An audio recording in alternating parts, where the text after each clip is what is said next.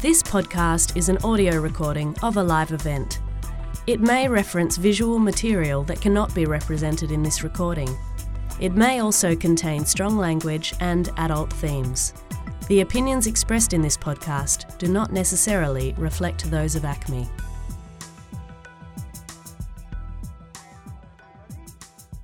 My name's Sean, I'm a program producer here at ACME, and I'd like to welcome you all to the studio tonight for our Strange Fascinations talk. Before we get started, I would like to acknowledge that we are gathered on the traditional land of the Wurundjeri people and to pay my respect to the elders of the Wurundjeri people and the people of the Kulin Nations, both past and present. So this series of talks, Strange Fascinations, is programmed to complement a visit to the David Bowie Is exhibition, which is of course downstairs and runs through to November. Strange Fascinations is an ongoing series of free talks that we'll have up here in the studio that offers a broad and sometimes strange insight into Bowie and his influence on everything from music to film to fashion. The series will see Bowie mega fans, critics, writers, musicians and pop culture aficionados offering up an intimate and detailed look at Bowie's iconic work and life, with events running on numerous dates from now through the end of the run of the exhibition.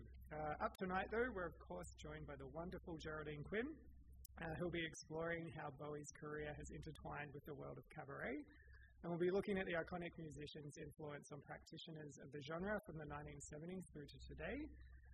Geraldine is a self-taught songwriter, comedian, guitarist and singer who's performed to local and international sell-out audiences everywhere from the Melbourne International Comedy Festival to Edinburgh Fringe Festival, to name a few.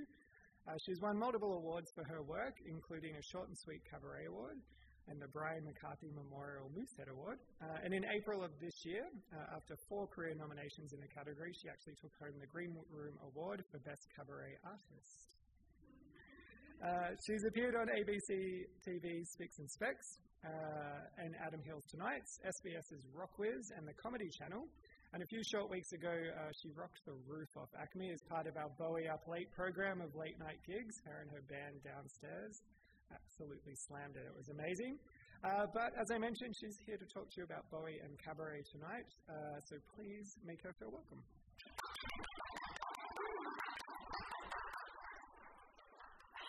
Hi, welcome. There's no pressure at all. Sean told me, I suspected this was going to be true, but he told me just before I came up that, hey, we're going to be recording this for a podcast. So now I have to try to be articulate. The fact that I'm standing behind a lectern is really weird for me. There's a gentleman who I can see who's completely spotlit, who's right in my eye line with his head in his hands already, and I haven't even begun. So what I'm trying to say is that it was a good idea that Sean and the technician actually equipped me with a lapel mic as well. So if there's at any point that I feel like this is getting a bit too academic, I can just come out here and talk at you and approach you and make you feel really unsafe, because that's kind of the point, I think, of what cabaret actually is. Sean did a wonderful introduction. I was going to say to you what I do and where I come from. I basically wanted to be David Bowie when I was growing up. I wanted to be a musician playing stadiums eventually, but with that sort of level of theatre. It was kind of difficult in the 1990s, late 80s and 90s. I was a teenager. And things changed a lot. Grunge came in, or it was chamber pop and indie music, and I didn't have the money for that size band. So I kind of fell into academia and studied literature and English for a while and got into a theatre group, and then I went and trained as an actor and got no work, and so became a cabaret artist. Because cabaret is one of those forms where you can make your own work very easily, and that's sort of where I've ended up today, 10 years later, with a bunch of nominations and hopefully a good reputation, which I'm pretty much praying I'm not going to ruin tonight. So when ACME kind of asked me, what do you want to talk about with Bowie, because we know you're a big Bowie fan, I thought, let's do this. And it's like, no, somebody's doing that. Okay, well, let's do this. No, somebody else is doing that better as well. Okay. Why don't you do this? Oh, no, actually, I don't think I can do an hour on that. And then I thought, well, why not look at cabaret? Why not look at what that genre kind of means, how people can interpret him, just a couple of singers that I think did him really, really well, and how Bowie and cabaret as a genre sort of fold in on each other and inform each other. And that's what I'm hoping I can give you a little bit of information about tonight. And you're all kind of looking at me like I know what I'm talking about, which is great. Part of what I do in a comedic context is to downplay any knowledge that I have so that you don't hate me. Is that clear? So I guess probably one of the first things that we should think about is what cabaret actually is. Good question. Really good question. Do we have access to microphones? We have?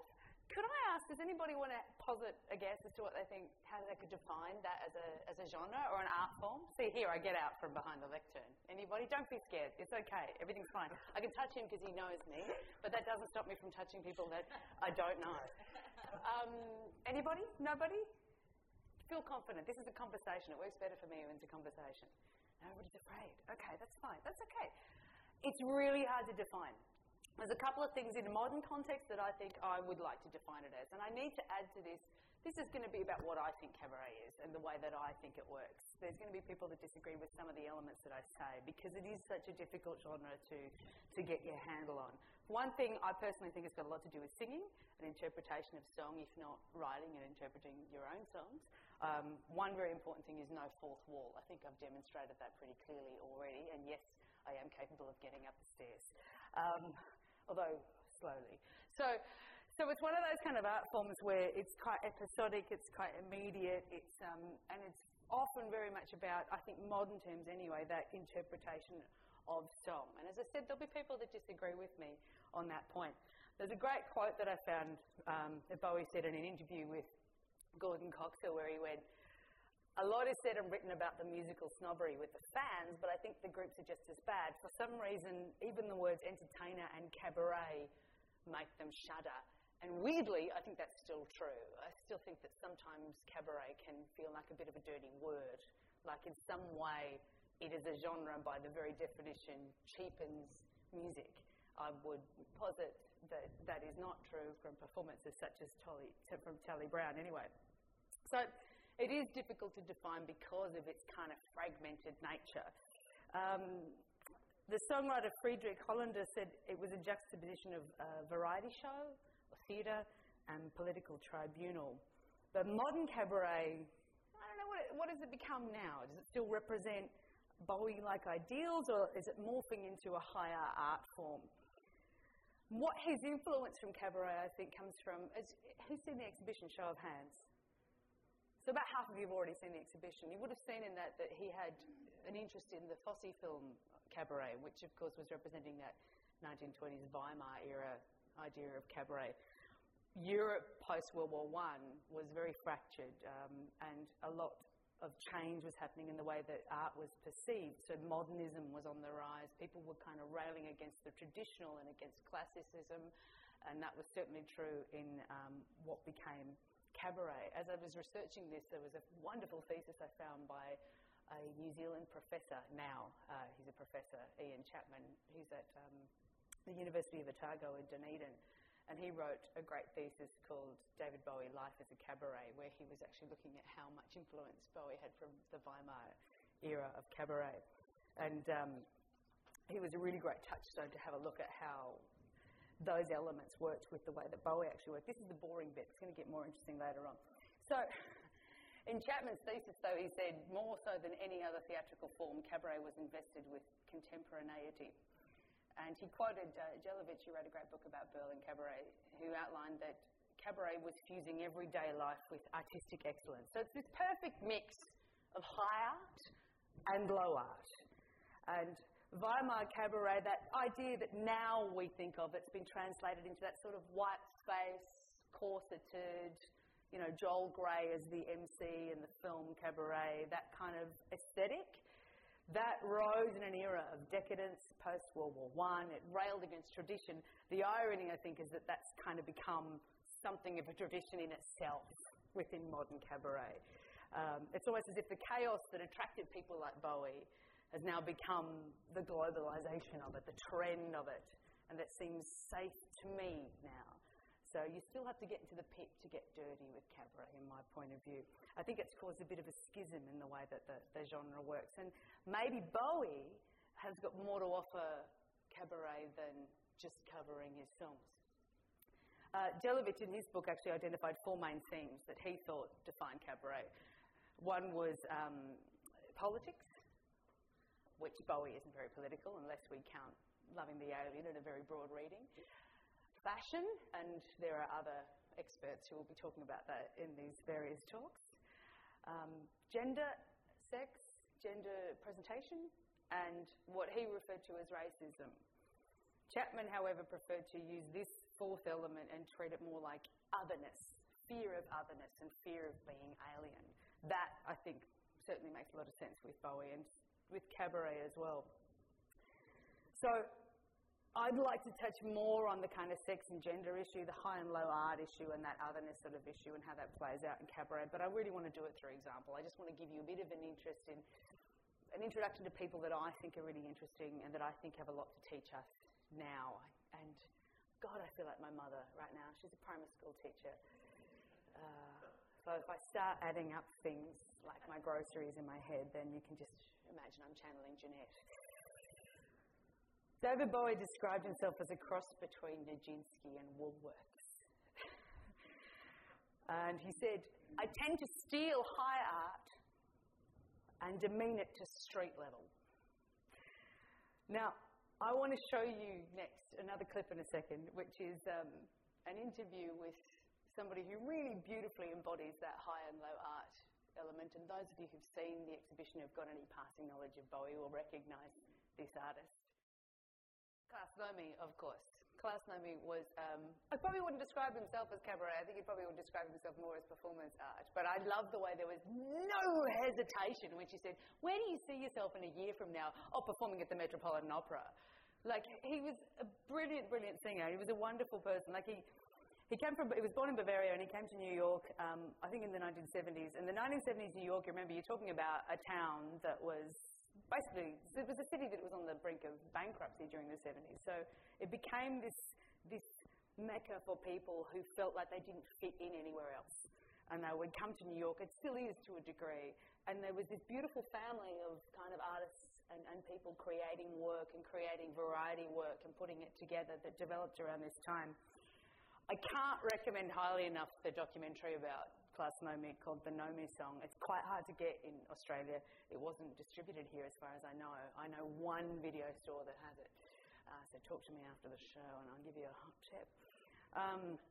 But it's a really wonderful documentary because it sort of talks to an awful lot of his friends and people who were working there at the time. If you recognise him in a Bowie context, it will be from that Saturday Night Live appearance that he made with Joey Arias, with them doing 3 different songs. And there's a great piece in the documentary where one of his singing teachers is talking to the camera and he's saying, look, he came to me and we were talking about training his voice and he insisted on training his upper register. And I was like, well, what's the point? There was no countertenor industry then. There is now, but there wasn't any way that you could use that upper register, that male upper register then. But he insisted on kind of working on that part, and that's the part of what he did that made him really unique. And he fell in love with opera and rock at the same time, and disco. And so he started working with exactly that high and low art form and bring them together in a really wonderful way. I personally love the fact that he chose the song Falling in Love Again, made famous by Marlene Dietrich, who was in a film with David Bowie. Oh my God, it's all folding in on itself. You know, that sort of thing's wonderful. That's the heart of what I think cabaret is finding this beautiful voice. And he had a beautiful voice. And it was well trained. It was excellence. It was exactly what we were talking about before, that excellence of art. And that Bowie said demean to the street level. I think demean's a harsh word, but that it brings it to people on the street by using it through pop and through rock and through disco. That's why I think he's really important as a figure. He also had this great sense of his presentation to the world. So he saw Bowie's Dada-influenced Weimar tuxedo, and he went back to the guy who made it for Bowie and said, I want to get this made. How much can you afford? I want to make a version of this. And he sort of made it into his own kind of, into his own look. And he had that wonderful moment that anyone who wants to brand themselves has, which is you can recognise him by his silhouette. Perfect. But I think he's a really good touchstone for what we're talking about because he had the same, like Bowie, that same level of performance, the commitment to the theatre of it, that mix of that high and low. And he also had a strange sort of asexuality, otherness about him. And I think a lot of what he had done has really contributed to the way that we see cabaret today. So I want to show you another clip about Klaus Nomi. There was the madness and the vaudeville kind of scene in underground New York at the time meant that these huge shows were being put together, and there were these call-outs for talent. And I was like, they want drag queens, and they want singers, and they want robots, and they want this, that, and the other. And they put them all together into this mad show. And it was Klaus's first experience to just express himself as not Klaus Berber, the pastry chef from Germany who trains as a singer, but as Klaus Nomi, the creature, the being, the artist. So that's the next one I'd like to give you a bit of a look at. It starts off with a snippet from one of his contemporaries at the time who was involved in this particular show, and it was one show that really exploded his fame. He was absolutely fabulous. He was such a wonderful performer. Like, he was completely unique in what he did, and I think what he did is such a great informer of cabaret because it's completely messing with everybody's heads. And like the way that his colleague there was describing how you had all these cynical rock guys going, I don't know what this is, but it's amazing. That's what the power of cabaret can be. So I don't find it surprising at all that Bowie was so intrigued by this character that everybody was talking about in New York, and that he got to the level of success that he did. It's just a shame that he wasn't around that long to share what he had to offer with the rest of the world, because he died very, very young. But what a beautiful voice. And I'm always attracted to the voice because, you know, being a singer, I, of course, find that level of drama interesting. And I think Bowie's always sung with that level of drama, and I think that's part of the reason that's become a very attractive thing to me. But he had the same sense of theatricality and grandness that Nomi had.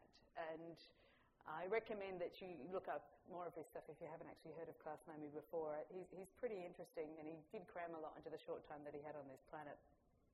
He had that kind of asexuality, alien sort of quality to him. Bowie's kind of interesting when he started working more with growing his hair long and having his man dresses and makeup and whatever else. There were other guys that were wearing makeup in that glam rock era.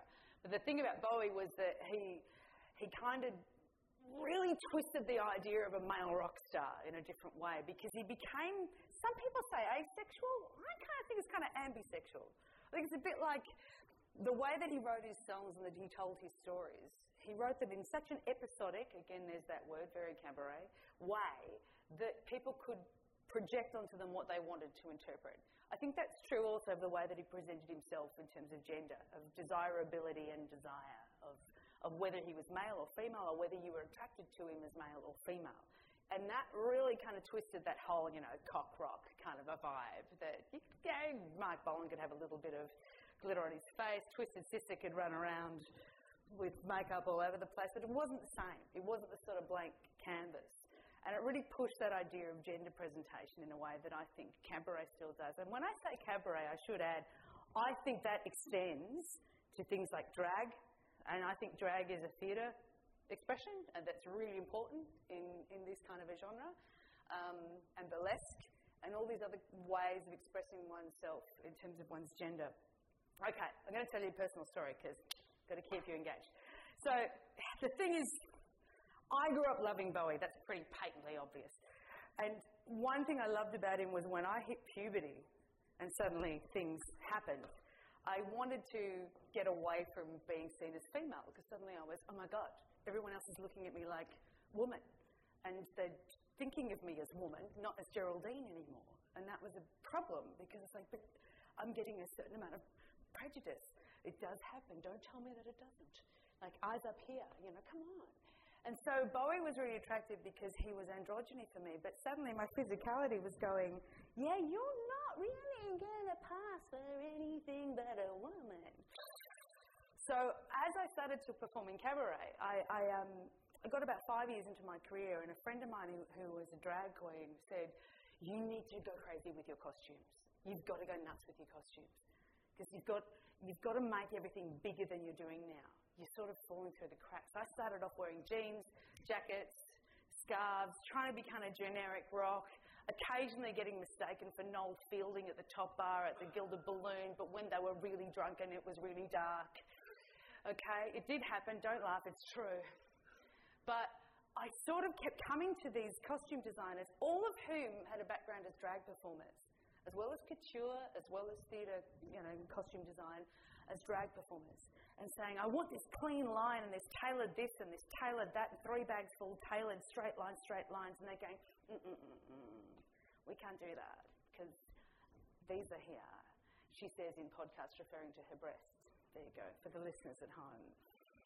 So we ended up having to kind of compromise between what I wanted to present myself as within cabaret and what my body would allow in terms of the laws of physics. So we kind of hit upon the kind of costumes that I've got now, which are actually really super female. They're really increased.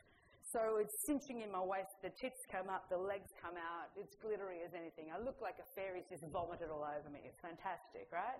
And that's what I'm going for. And what I found was interesting is even though all my life I just wanted to be androgynous and I wanted to be like David Bowie and pass for both genders, I suddenly was going, well, I can't, so I'll kind of be accentuating what I am. And then audiences genuinely mistook me for a man in drag. But that's kind of interesting in a different way because it makes me sort of think, oh, I can push a gender perception, like a gender presentation in a different way. I'm never going to get away with looking like a man. Sure, I've got the whiskers for it. I'm 40. Hey, it's hormones. But I'm never going to get away with looking like a man. But if I push my femininity out and get that response from some audiences, yeah, they're kind of small-minded. That doesn't mean they didn't like the show. Like, don't get me wrong. But if that's the response that people get, then maybe what we can do in cabaret particularly is really push people's expectation of what a gender is supposed to look like, of what a woman is supposed to look like in my case, Because it's a very powerful thing if you can get away with either gender, because you can mess with people's minds and make them rethink things. So what happens when you've got a physicality that can't do that? Well, can we mess with it in different ways? Well, clearly we can. Like, that genuinely happened. I walked on stage, I'll tell you the story.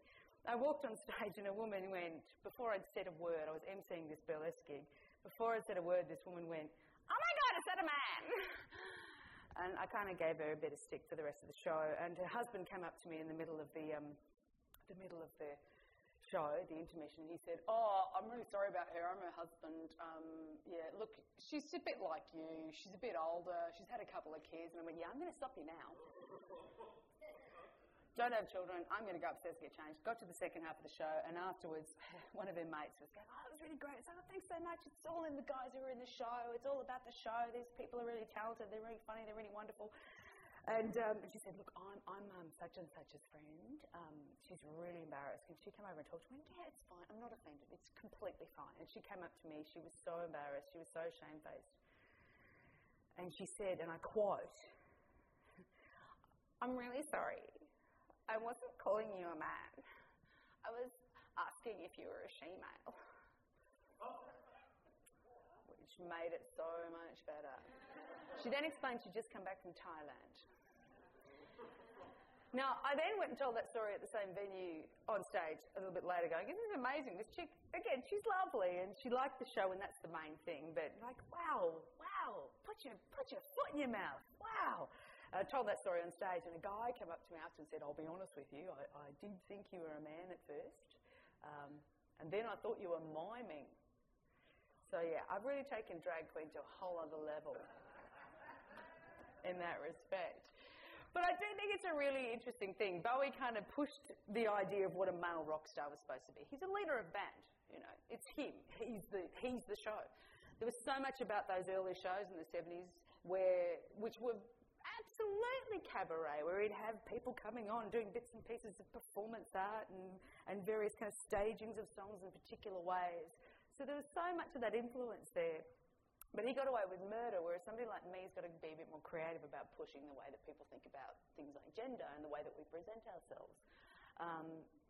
Which brings me on to, well, I want to look at Tally Brown in a little bit more detail. Tally Brown's kind of extraordinary. She was one of Warhol's circuit.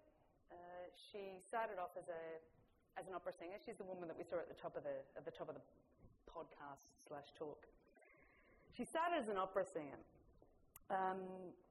in the 40s, and she was working with I think it was the Boston Symphony Orchestra.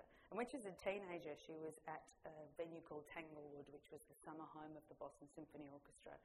And she was training, as I said, opera singer. Again, high art, low art. I said that with inverted commas, listeners. And she met Leonard Bernstein. And Leonard Bernstein, she sang something in front of him, and he sort of went, "You know what you are? You're a white Billie Holiday." Which is what she said. She always wanted to hear that. That's what she really wanted to be. So she's one of those singers that, like a lot of cabaret performers, kind of try to find out where they fit, because they kind of don't fit in anywhere else. And so what he did was he gave her a Bessie Smith song and a couple of other songs to sort of play with, and they sang it at a bar, and she just went, "Oh, this is the voice that I'm trying to train for." She got her start singing cabaret in strip clubs. I think it's still in Boston. And she said that the best audience she ever got was at a strip club on Thanksgiving. So all the normal punters were home with their families. And what she had in her audience was what she described in a fabulous documentary from which these clips have been taken. What she had as her audience were older strippers, so people who this was their haunt, this is where they used to work, and young sailors. And she said that was the best audience she'd ever had. Right? And if you think about it, one thing that's really wonderful about cabaret is I think it's a haven for the outsider, for the people that don't fit in anywhere else. And in a sense, that audience didn't fit in anywhere else. Those sailors were probably just there for a night or 2 nights. And, the regulars, that's their haunt, because where else do they go? And she just felt that connection with people straight away. And she had a cane. She actually worked in musicals for a while. She had a bad accident when she was performing in one musical, and she smashed her knee. So for the rest of her life, she had this cane. And she walked around quite slowly, like this kind of pace. I'm acting it out for everybody.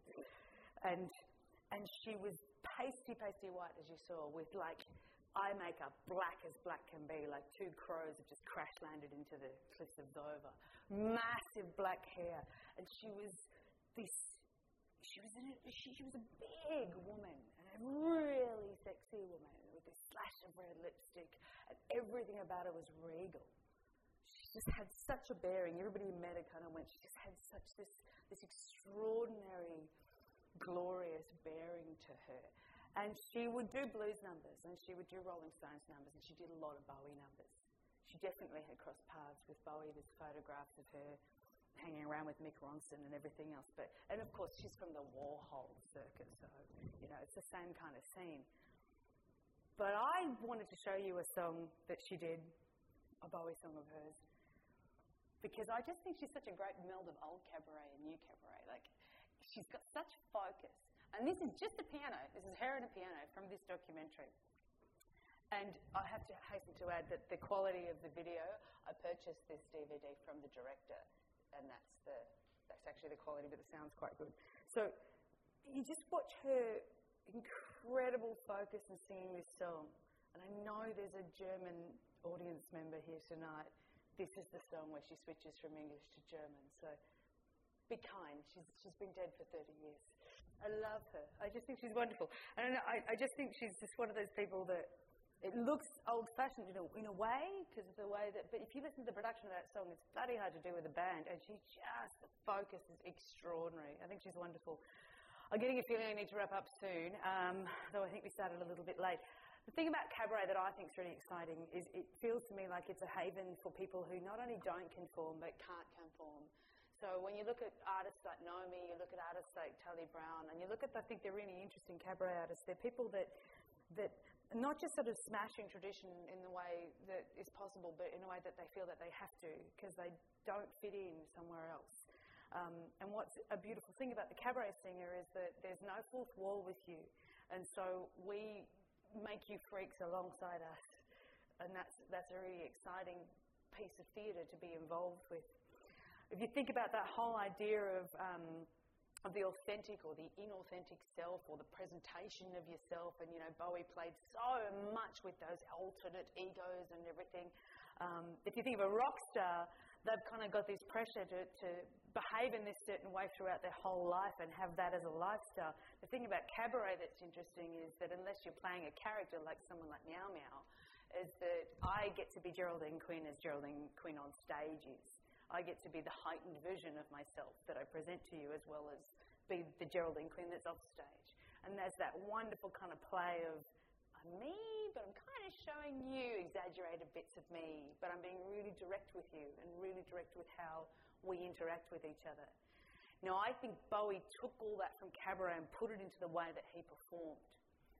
What I think in modern cabaret is becoming problematic, for me personally, is that we maybe are forgetting that element.